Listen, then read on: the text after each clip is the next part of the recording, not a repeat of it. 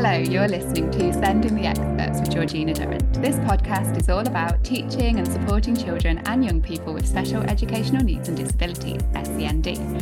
My name is Georgina Durrant. I'm the host of this podcast brought to you by Twinkle SEND. As a former teacher in Senko myself, I wanted to create a platform to share some of the amazing things that my guests are doing to support learners with SEND. So whether you're listening on your commute, tuning in whilst walking your dog, or curled up on the sofa with a nice cup of coffee, thank you so much for joining us. In this episode, I am delighted to be joined by Bethan Grant and Sarah Timms from ERIC, the Children's Bowel and Bladder charity. Sarah has worked at ERIC for 4 years as Head of Family Services and Support for the past 2.5 years. Sarah oversees the running of the helpline and finding other ways to support families, whether through webinars or video resources. Sarah has lots of experience of working with families thanks to her background in family support and safeguarding. Bethan Grant has worked at ERIC for 8 years in various roles. She is currently Head of Digital and Engagement at ERIC, overseeing the communications team and helping to create and share information and resources for families and professionals. I feel very lucky to have both of you on. Thank you so much for joining me. How are you both? Thank you. Really good, thank you. Yes. Good. So for our listeners who might not have heard of ERIC, are you able to briefly explain what the charity does, who it supports and how you support them? Hello, Georgina. Yes, so ERIC, the Children's Bowel and Bladder charity, is a nationwide charity. We've been around for just over 30 years, and ERIC is an acronym. It stands for Education and Resources for Improving Childhood Continence, which is a bit of a mouthful, which is why we called ourselves ERIC for short. We were originally set up to support families whose children had bedwetting issues, and we focused exclusively on that. But over time, we've broadened our remit and now support families whose children have toileting and bowel and bladder conditions across the spectrum. So we have, we're dealing with constipation, bedwetting, withholding, potty training, toileting anxiety, everything that you can think to do with bladders and bowels in children. And we do this through our helpline, which is free to access through telephone and email. Wow. We have our family services team, as you've already said. Sarah hosts lots of webinars and online events and some face-to-face events sometimes for families to support them with various different topics. And we have a website full of resources for families and for health professionals to help them when they're working in clinic or in hospitals with families that are referred to them.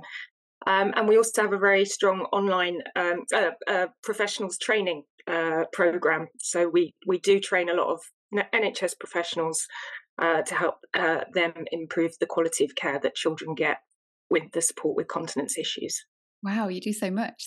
That's a lot. And so the phone number am I able to put the phone number in the show notes for people to ring? And it's just completely free. If somebody's thinking right now, I could just do with some advice, they'll be able to just ring that number and someone will pick up. Absolutely. Yeah, and we are open. That helpline is open Monday to Thursdays, 10 till 2 p.m. every day.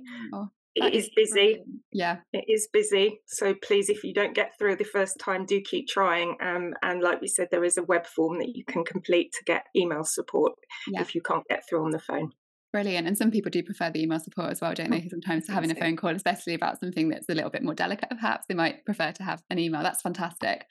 So if we think from an SEND point of view, and what toileting problems can children have in general, and are there specific ones that are linked to children who might have special educational needs and disabilities? For example, I think I read that some autistic children are more likely to have constipation, and I was interested in hearing a little bit more about that.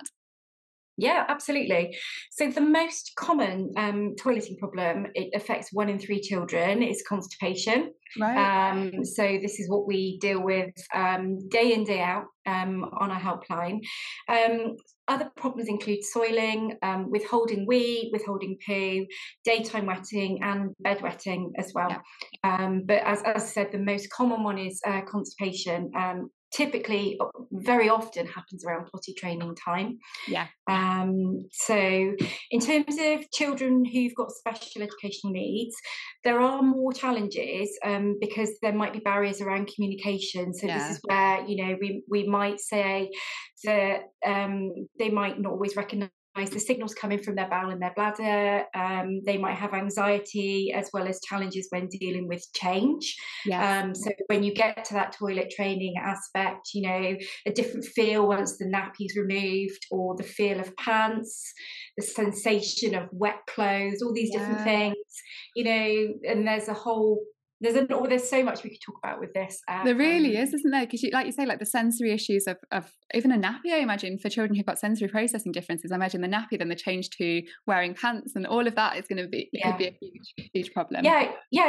And if this might be slightly too much information, but you know, most children get very used to the feeling of a poo pressed against them, the warm poo pressed against with their nappy on.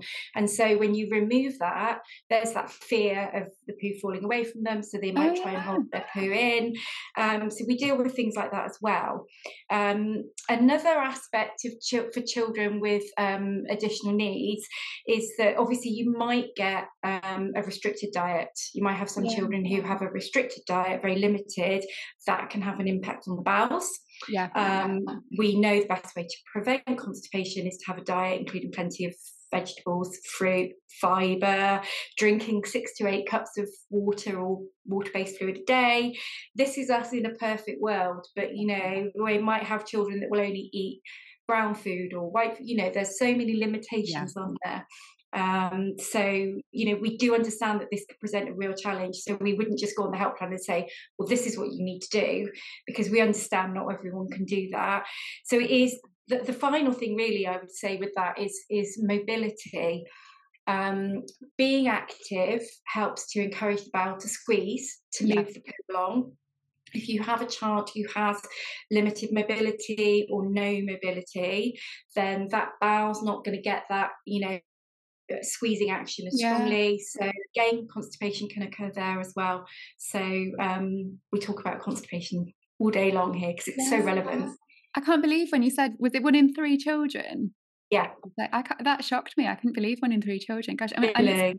I think parents and teachers will be reassured when you said that bit about that you understand that some children's diet, is, you know, it's all very well and good saying you need to be eating more fruit and stuff, but that can be a challenge for a lot of families. So I think anyone who's thinking of ringing the number will be very reassured that you're not just going to say, oh yeah, just eat more fruit, because I'm sure they'll have thought of that already, and they've done a bit of Googling and realised that what needs to be done, but we'll have that barrier of restrictive eating perhaps, and thinking, well, that's not something we can do at the moment.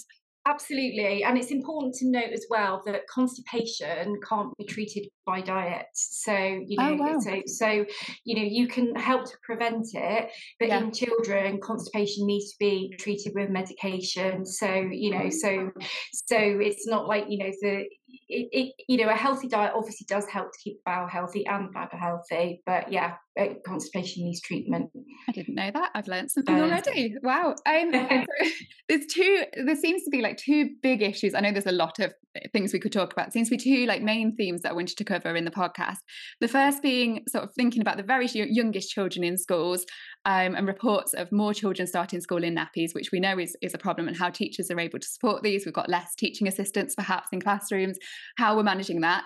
And then the other one on sort of for more older children perhaps, is the reports of some schools locking toilets during lesson times, and the impact on this on children. So that's the 2 things I'd really like to cover, because I know they're topical. People have been chatting about them.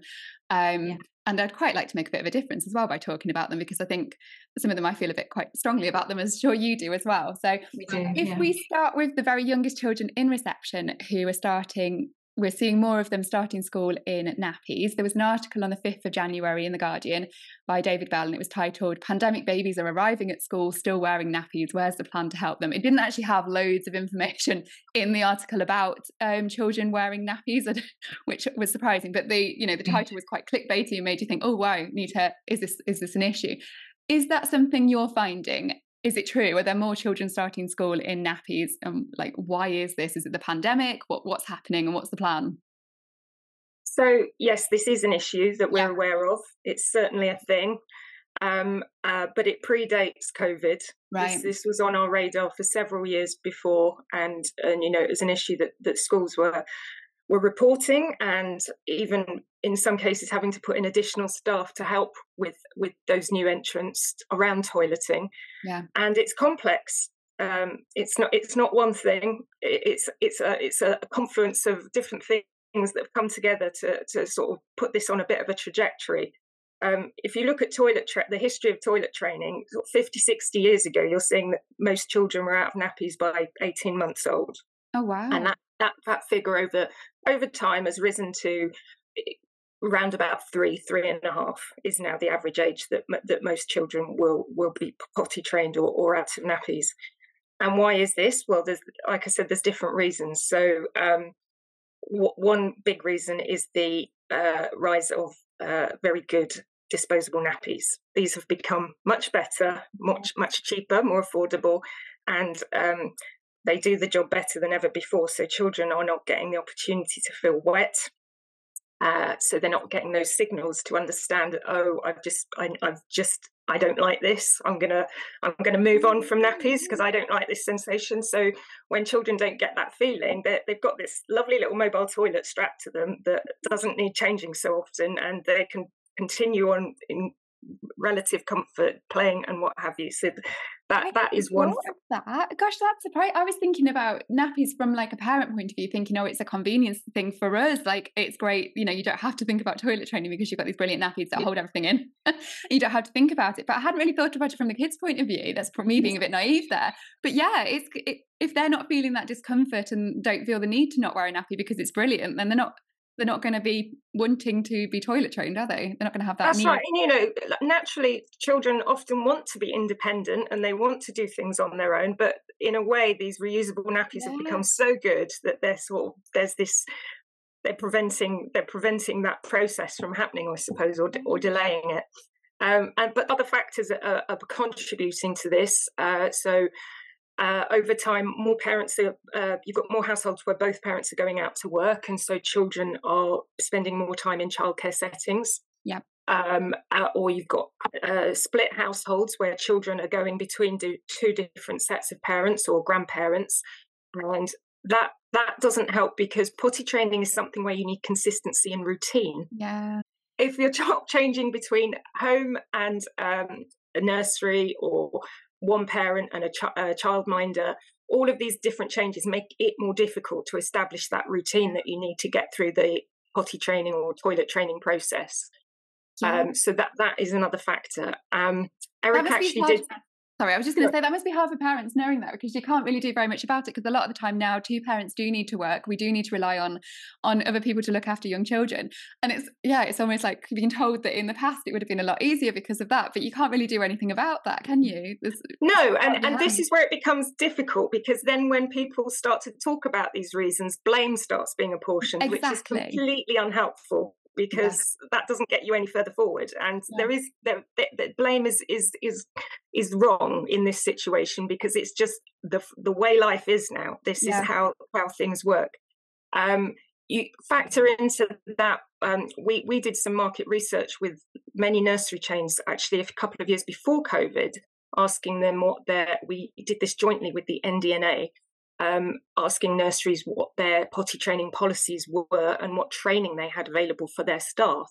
And a huge proportion of nurseries, the majority of nurseries, did not have formal training for their staff in how to do potty training. So a lot of staff there reported that they didn't have the confidence to support families with potty training. Families who might be putting it off or didn't know how to start. If you'd be maybe thinking that your earlier setting might be able to help you with that, but if they're not sort of on top of it either, then that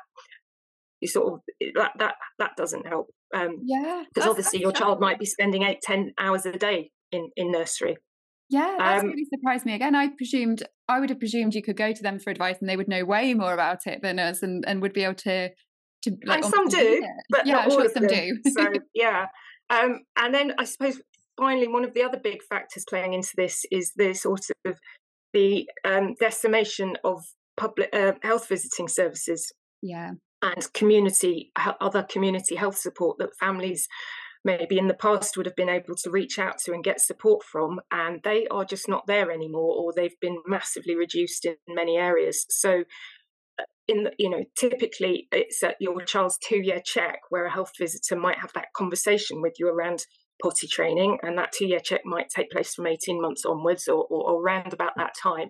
Well, if you're not having that meeting anymore because the health visitor there's just not enough of them in your local area for them to have that face-to-face with you. We know some areas where your 2-year check is essentially a form that you get to you fill in yourself as a parent, and you're sort of checking the boxes.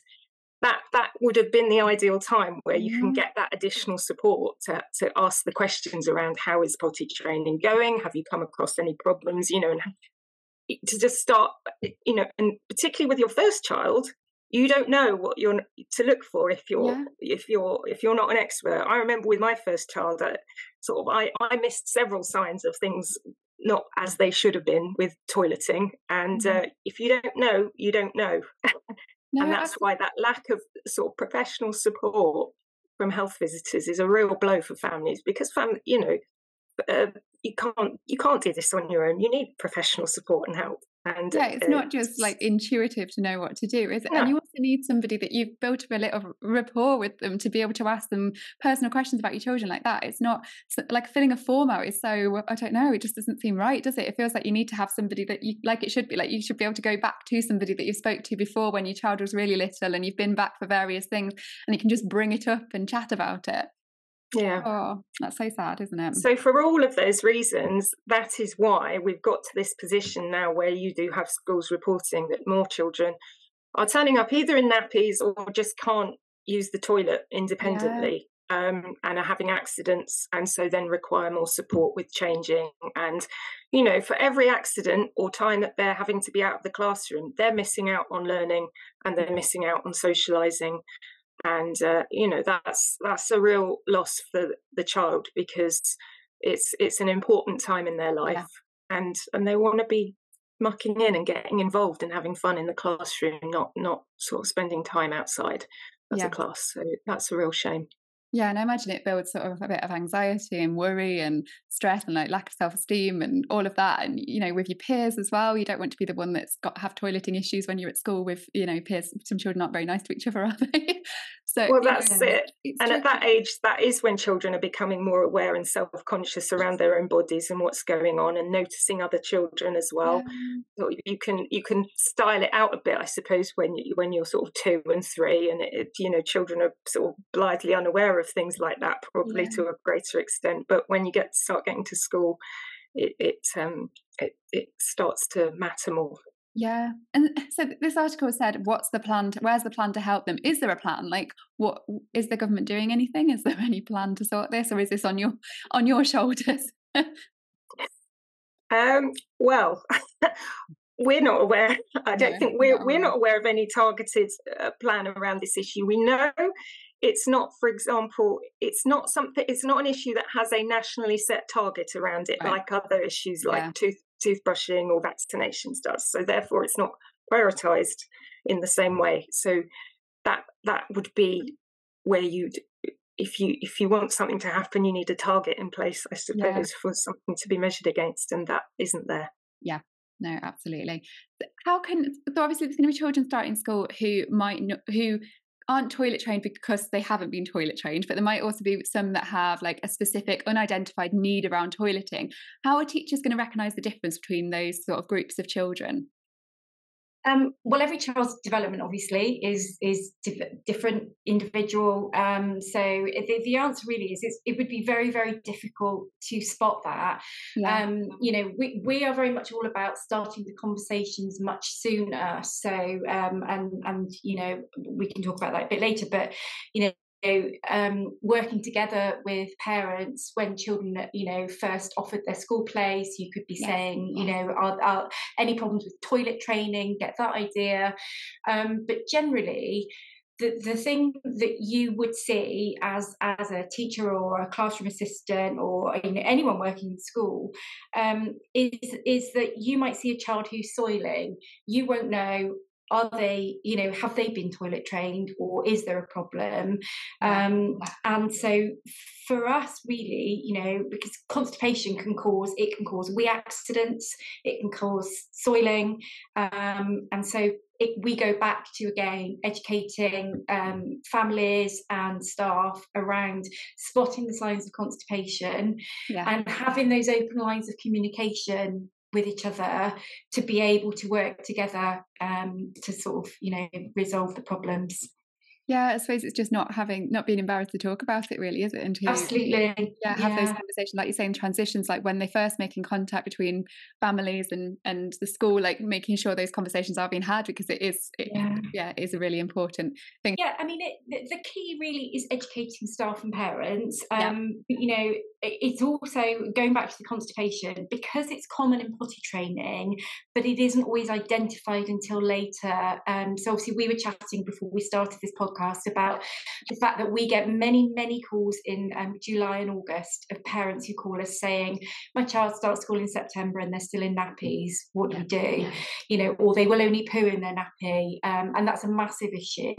So we need these conversations. We need to be identifying or at least knowing where to look for the information on constipation. A child can poo every day and be constipated still, so by helping teachers and parents to identify the signs, it can go a really long way towards supporting the child to become clean and dry. So we would say open dialogue, inform and educate everybody that you can. And I do think that new parents evening, I don't know if that still happens when my children were little, is a great opportunity to be saying to people, keep an eye on your child's bowels, healthy bladder, and also being able to say, if there are problems with toilet training, come and talk to us. Yeah. And if you're a parent and you're sat in that meeting, before they start school, and there's a teacher at the front and they're being so open and honest about like bowels and bladders and just talking and saying, if your child isn't toilet trained, I imagine if you're sitting there worried about it, it'd be a huge weight lifted off a parent's shoulders, thinking, great, well, that means I can go up to that teacher and I can say to her, or him, no, my child isn't toilet trained, do you have any advice? And it sort of opens it up for you, rather than thinking, oh gosh, I'm the only one, my child's the only one, I'm all by myself in this, I need to sort it out, because otherwise it's all on me, I'm going to look like a bad parent. And that's what people feel, because shame is, that comes across in so many of the conversations we have with families, is those feelings of shame and isolation. Because whilst you might talk about toileting or nappies when the children are, tiny preschool, it's not the sort of thing you stand at the school gates and chat about. So like you say, you do start to feel like it's just my child, everyone else is probably, they're all toilet trained and, never have any accidents. But opening that conversation up, we have a poo checker on our website, and that's our key resource really to give to people. If you can't give them anything else, give them that, because if they at least know what to look for, that would be the best thing to do. But they talk about head lice in the new parents evening, don't they? Yes. And can they get themselves dressed and undressed for PE? Can they hold a knife and fork? Well, can they use a toilet? Yeah, it's a bigger issue really than a lot of them, isn't it? It does need to be spoken about. So. Yeah. You're very biased, obviously. No. But no, it does, absolutely. And so for children with special education needs and disabilities in general, sometimes, and with stress, not always, we've said that it can be a little bit more difficult sometimes, toilet training. Do you have any specific advice for parents and teachers of children with special education needs when toilet training? Is there anything they can do? Well, I think first of all, it's to know that many children who have additional needs can learn to become clean and dry. I think that's one of the main things. It just takes a different approach. It might take slightly longer, but you can get there. And we've got a lot of resources on our website to help. So there's I think, well, I'll come on to it later, but we do have some sort of assessment forms that we can complete. But it's good to know that they can, that if your child already has some sensory needs or any kind of differences in their sensory awareness, then that might affect their toileting. So it's knowing what to look out for. And again, it's that communication between home and school, and not being afraid to say, my child's got a problem. It is so embarrassing. We're not all used to just talking about poo. It's for us in our job. obviously I can say it and I'll talk about it to anybody, but I do realise that it's not a comfortable subject for many people, so I think it's just making it easier to have those conversations. And the other thing I would say is, we have an additional needs section on our website. We do offer webinars. We've got an additional needs webinar coming up soon for toileting children with additional needs. We have an intimate healthcare plan, which I think can be really good resource for parents and staff, school staff, to use to open up the conversation, to talk about the individual child's needs, and how they're going to work together with that. Brilliant. That sounds really useful. You sound like you've got all bases covered on your website. And when you're thinking about people aren't used to talking about poo, it's ridiculous, but I'm very aware that we're saying these words a lot more than I say in normal days. Yeah. Podcast, and I know this podcast is about this topic. I've written the questions, I've done some research on it, so it's true. Even I'm finding, which I shouldn't, I feel embarrassed that I'm finding it strange talking about it, but I am. No, I did when I started my job. I totally get that. Yeah, I was like, how am I going to say this word? Because we don't. But maybe that's the key. Maybe if we were more open about just talking about it, then there would that just reduces the shame and the isolation, and so I think it makes a big difference. Because kids talk about it quite a lot. Little kids talk about poo and wee quite a lot, don't they? They like to say the words, but we often tell them to stop talking about it as if it's like forbidden. You can't talk but they about love it anymore. Yeah, they love talking about it. We should be more like 4-year-olds. We should. We've got so many books on our website, all about poo and about children talking about poo, and because and I suppose the purpose of that is to normalise it for children. Because we are so restrained ourselves in saying those words, and yet when we come to a child who's got a wee or a poo problem, we know we need to have the conversations with them and make them more comfortable. Especially, say, child with additional needs who might have a lot of anxiety around toileting, or they might be scared of their poo. Well, that's a time when we need to be, looking at poo, looking at books. I know it sounds weird, but you have to normalise it. And if we're all being very British and like, oh no, I can't talk about poo, then that's not going to help the child open up about I'm saying the word really. Talking about poo, are they, if we're not doing it as well? That's really, really good point. I've lost my train of thought, but I was going to ask, how will staff notice if a child is ready? So if they've got a child who started reception who isn't ready, they might have special education needs, they're not actually ready to use the toilet, and then they start to become ready to use the toilet.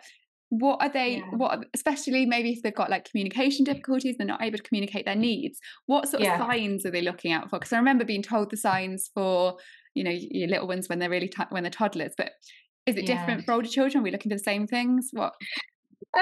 It is. Some are the same, but there's a lot of differences, and we do have what's something called a toilet readiness assessment on our website. So really we're looking for intervals between wees would be about an hour and a half. That's when and that's the same with potty training. If they can go an hour and a half between wees, then you starting to think, okay, maybe.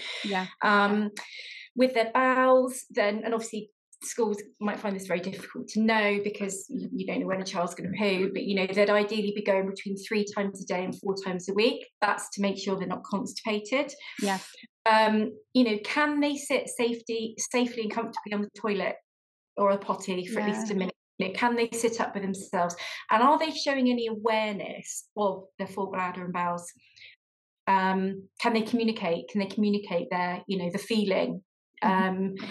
And can they help to pull the pants up or down? Can they wash and dry their hands? And can they respond to commands? So, there's lots of different things. That's all on our toilet readiness assessment. And they, and parents can fill out a bladder and bowel assessment chart, so just looking at how often they are weeing, how often they're pooing, just to kind of see where they are with that. And obviously we do have to think about interoception. So, which I'm sure is a topic that your listeners are all very familiar with. But that recognition of the body's internal signals. I'm hungry, I'm thirsty, I need a wee, I need a poo. Recognizing those signs. For some children, that feeling is overwhelming and it can cause distress. Yeah. So it's not just about them not feeling it. It's sometimes they can feel it more than others. So yeah. Looking for them having more exaggerated responses to it, in a sense, more sort of maybe feeling the behaviour might change, them feeling upset or distressed, or that side of things could be signs that you might not expect to be linked to those. But if they're feeling those feelings bigger, then it might it could be that. And obviously I think, you know, what you might start to see is if a child starts to be aware that they might need a poo, then they might be there might be discomfort, they might be wriggling, you know, they might be, if they're mobile, they might be trying to squat down or trying to cross their legs, various things to try and stop poo coming out, you know, because obviously that's the thing. And I think, you know, one thing I would say is that, and this is a message that I personally would love to get across to all education settings, is that the bowel squeezes most strongly 20 to 30 minutes after eating. So I've worked in primary school for many, many years, and I know that we used to send all the children to the toilet to wash their hands before lunch. Then they would have their lunch, they would go and have a run around, and then they would line up to come back into the classroom. And then without fail, they'd all be putting their hands up in the afternoon saying, I need the toilet. But if we bear in mind that the bowel squeeze is most strongly 20 to 30 minutes after eating, that is our prime toileting time. Also, going back to what I said right at the beginning about mobility, helping the bowel to squeeze. So you've had your lunch, you've gone and had a run around in the playground. What happens next? You probably need a poo, but actually no, should have gone before lunch. So, you know, so there really is this thing, and that's another thing that, you know, that people could be looking out for, is that sign. Yeah, gosh, yeah. I'm learning so much. So I'm like literally like, oh, I didn't know this. This is brilliant. Yeah, really, really useful. So one of the problems I think a lot of reception teachers might be having is they've got perhaps less teaching assistants now than previously because of funding. And if they've got more children who require some additional support with toileting, what do they do with limiting staffing? Like, how do they actually manage this? Because that must be a worrying thing, because, you know, if you've got a class of 30 and you maybe don't even have a teaching assistant some days, what do you do if you've got a child that needs some extra help? Yeah, we do realise this, and we, you know, and a lot of people do talk to us about this on the helpline, and we know it's difficult, you know, for teaching staff if you don't have additional support. So I think communication with parents and carers is key. Yeah. Completing an intimate healthcare plan. We've got templates and examples on our website. You know, having that, maybe a communication book. Supporting parents and carers to identify and treat constipation, because, you know, if a lot of soiling accidents are happening because of constipation, then if we're you know, getting that message out there and trying to support them to kind of treat that would hopefully reduce the accidents in the classroom. Getting them to the toilet at the right time. Again, I know that's tricky. It's not down to the teachers, is it? It's the school's policy. But I think encouraging drinking regularly as well. Yeah. Promote healthy bladders and bowels. So a lot of this is trying to prevent problems so that it makes life easier for the staff. That's really, you know, what we can do. But again, that communication and having a healthcare plan in place is really good. Yeah, that must be really hard for the teachers as well. If you think, it feels almost counterintuitive, but you're right. But like, to say they need to be drinking more, but you'd be thinking, well, if I'm always spending time with these children going to the toilet, I don't want them to have all their drinks accessible all the time, because we're having so many problems with them going to the toilet all the time. But actually, that's helping, isn't it? They need to be hydrated and they need to be lots. They do, because what happens is children will probably have a drink before school, and then they sip a little bit through the day. But if they haven't got their drinks on the desks, they probably forget about it, you know, because they often do. And then when they get home from school, they might have a big drink. But actually what happens is that the bladder is like a balloon, and it needs to stretch, and it's a muscle, it's all muscles, so it needs to expand. And if you're putting loads in it and then nothing for hours and hours and hours and then loads again, you know, that's not encouraging it to be healthy. There could be wetting accidents that happen. Strong wee irritates the bladder. So, you know, again, so it does sound counterintuitive. I completely agree. But if we can exercise those bladders and teach them to hold more, then ultimately the child can probably hold their wee for longer in the long run. So in the long run, it's worth doing. So if schools wanted to develop a SEND friendly toileting policy and posh training, do you have any advice or resources for that? So we would recommend looking at your existing toileting policy, and just looking out, what are the expectations, what support can be offered. The schools need to make sure that their toilets are child friendly. We would highly recommend letting parents take a tour of the toilets, showing the children, telling the children how to get to the toilet, when they can go, those kind of things, and what rules there are around them. Recognising the needs of the children that attend that school. And children need to feel able to ask to use the toilet. Some are too embarrassed to put their hand up. So there are things like having a, I need to go card, or a signal.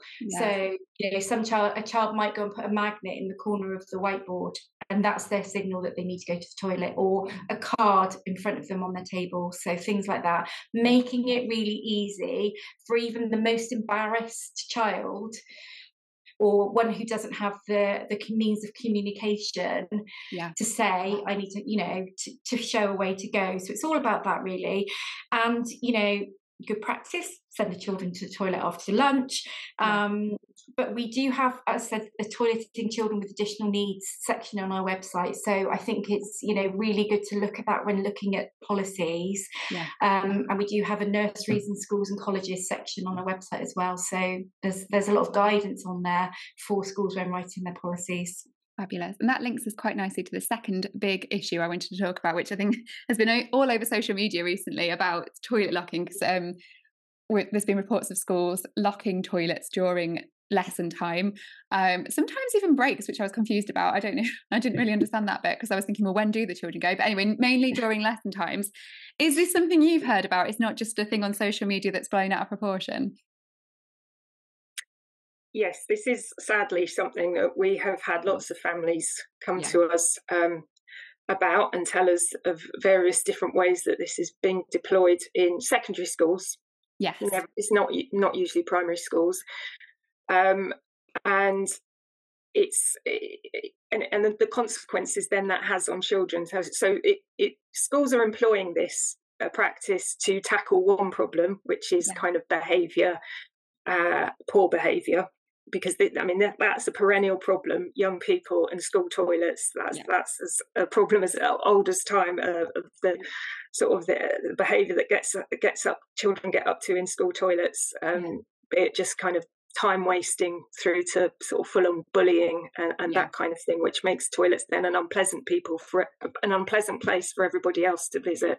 Unfortunately, but the problem with that kind of policy is it creates problems for children that need to use the toilet, and that's in a couple of ways. Because first of all, it's practically the issues that creates is that it's often a member of staff's job to go around doing this locking and unlocking, and we've heard from some families that sometimes that person doesn't get to the toilets on time to unlock them at break or lunch, and so therefore they are locked during lesson and then partially locked during some of the break time as well. So you've got this long queue of children needing to go to the toilet, waiting behind a locked door.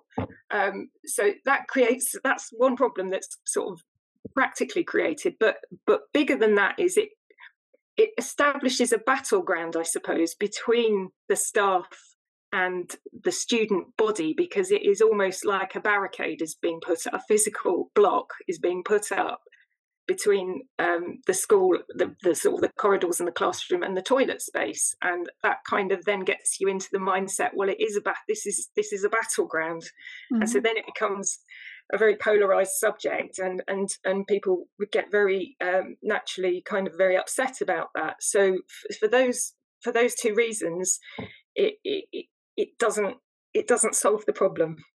No. So.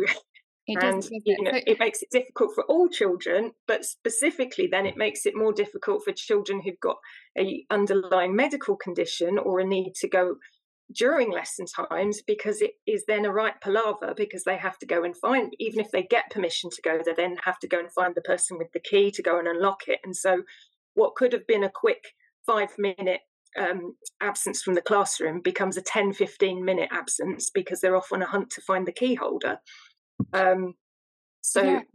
It's not right, is it? And I'm just thinking, like, a child, well, they're not children then, are they? They're teenagers. And if, a teenager in secondary school who's got some sort of additional need or toileting need that means that they need to be going to the toilet more frequently or whatever, surely they've got the right to privacy for their medical needs as well. Like, it doesn't feel right that everyone will be aware that they've got needs. If they need to be going to ask for a toilet key to go to or they've got a toilet pass, then people are aware of their medical needs, which seems wrong.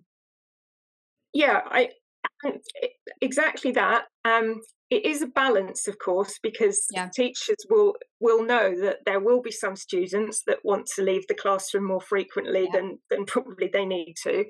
And so they have to apply judgment on that. And, actually, when children do need to go to the toilet more frequently, that's often because it's a medical condition they have. Yeah. And it's a medical condition in the same way that other people have asthma or eczema or a broken leg. It's nothing, it shouldn't be something to be ashamed of. Yeah. And so that we don't want to kind of encourage this environment where nipping off to the toilet because there's a problem with it is a shameful thing and you don't need anybody to know about it. When people are students at secondary school, and if with a medical condition, with a bowel or bladder condition, they do need to be brave and make their life will be easier if they have a trusted adult at that school that they can tell and explain and talk to. And if they have a group of friends that they feel that they can share that information with, it will help them to have that conversation and to explain, look, this is what I have. This is a part of me. This is why I go to the toilet more often or need a bigger toilet to go to because maybe I have equipment that I need to use or to have changes.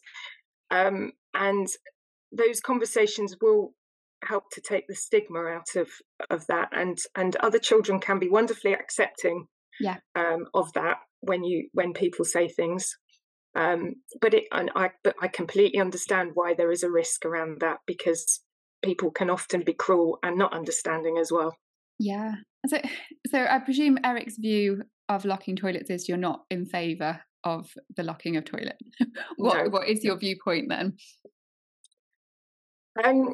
Well, this topic usually comes up. It's in secondary schools where it's more of a problem. Yeah. Because I think staff in primary schools have more flexibility to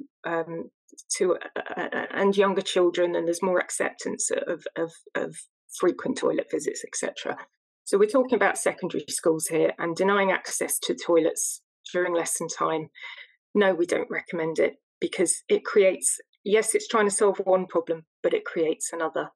So what do you do about that is the really hard nut to crack. There is no law that says schools cannot close toilets or lock them. There is very little legislation governing access to or provision of toileting facilities in schools for students.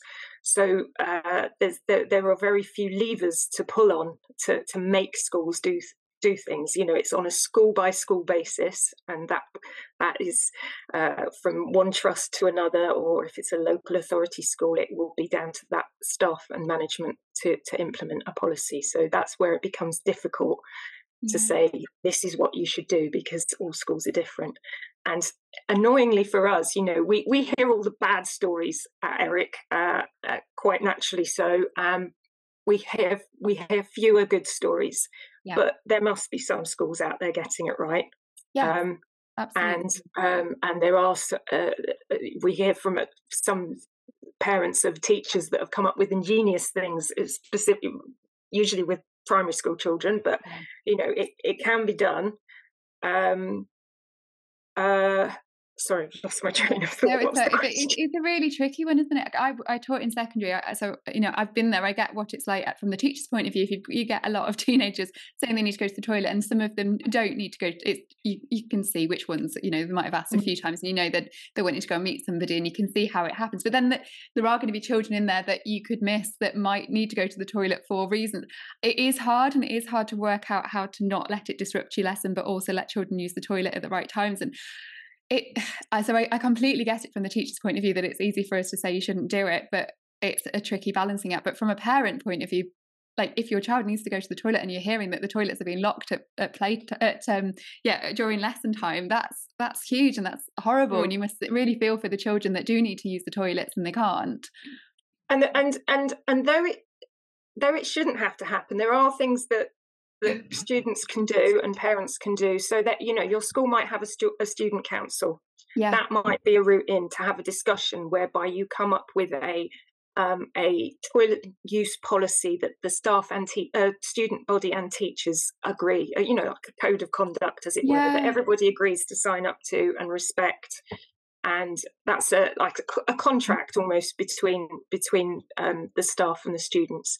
You as a parent, you might try and find a champion for this on your board of governors. There might be a parent governor or any of the other governors that you could approach to kind of raise this issue and sort of highlight what problems this is creating. And see what solutions that you can come up with. There are some practical limitations, though, because, for example, there are no national guidelines on how many toilets a school has to have per pupil. Oh, wow. There's some guidelines, but they're not enforceable. Wow. And it's not statutory. So, if schools do not have enough cubicles, you're just going to get those queues at a break time. And so then students choose not to go, and then they need to go in class time. So, if for a lot of schools, just having more cubicles would solve a lot of these problems, because you wouldn't be queuing, hanging around, waiting to go at the time when you can go. But that's expensive. I was just going to say, easier said than done. We know what school budgets are like at the moment. That's a tricky one.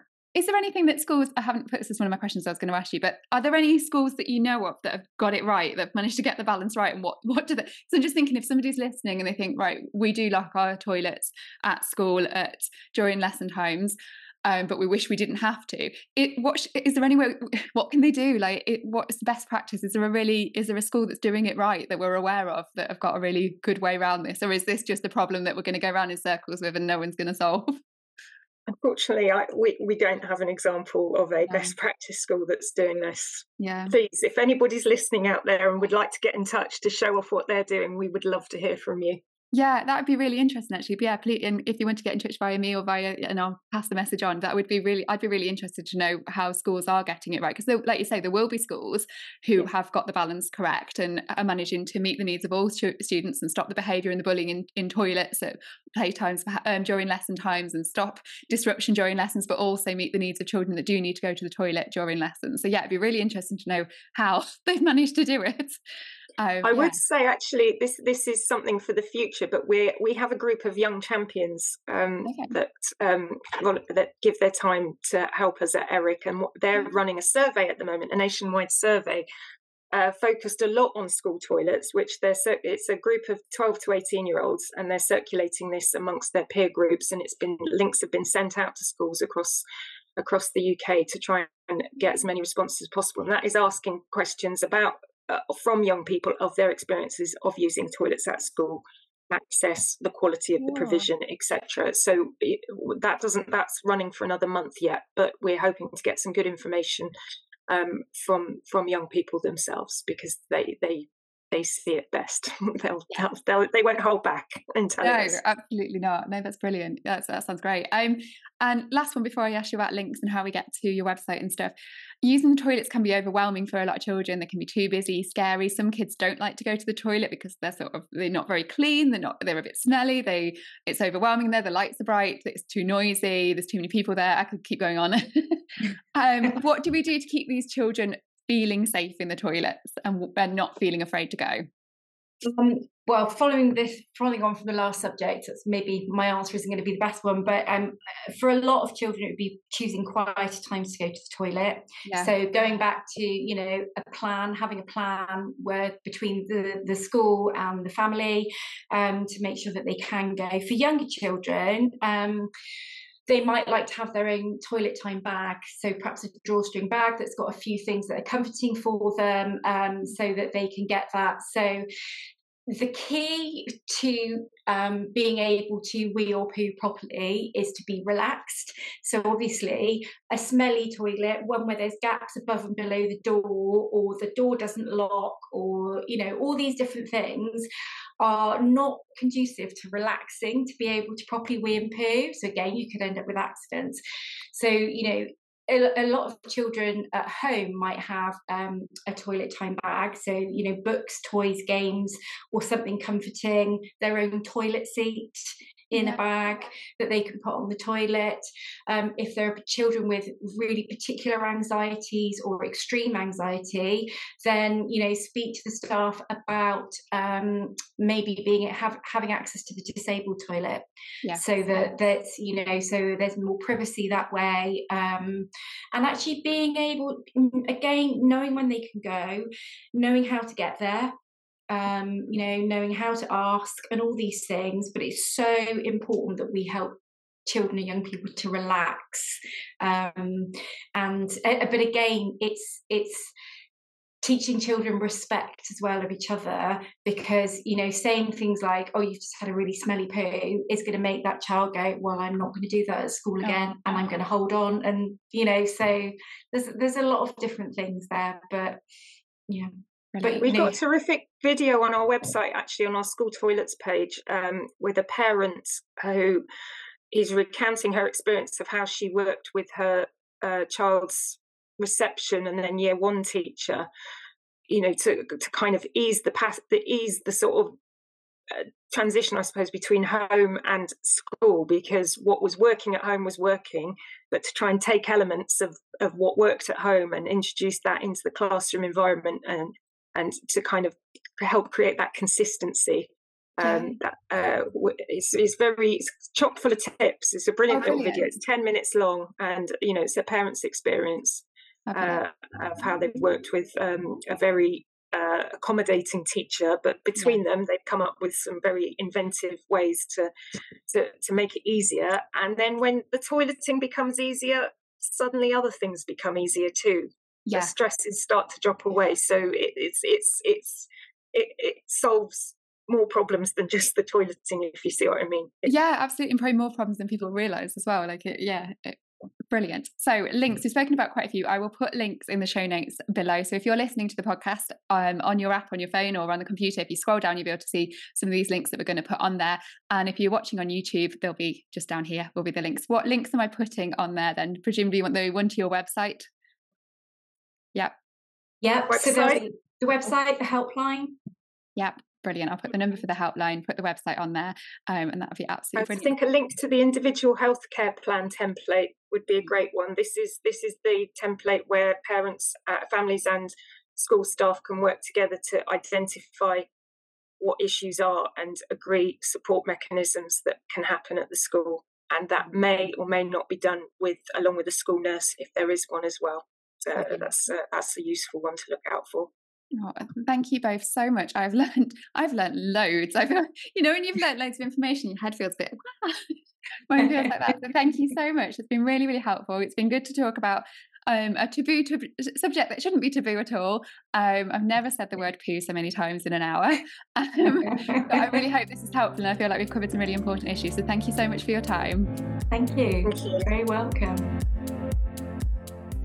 They were fantastic guests, weren't they? I'm really pleased we're able to cover this topic. We've got loads of resources on our website, so have a look at those in the show notes, as well as the links that I've mentioned to Eric's website and their resources as well to help with this. Thanks again for listening to Sending the Experts with me, Georgina Durrant. Make sure you subscribe. Thank you.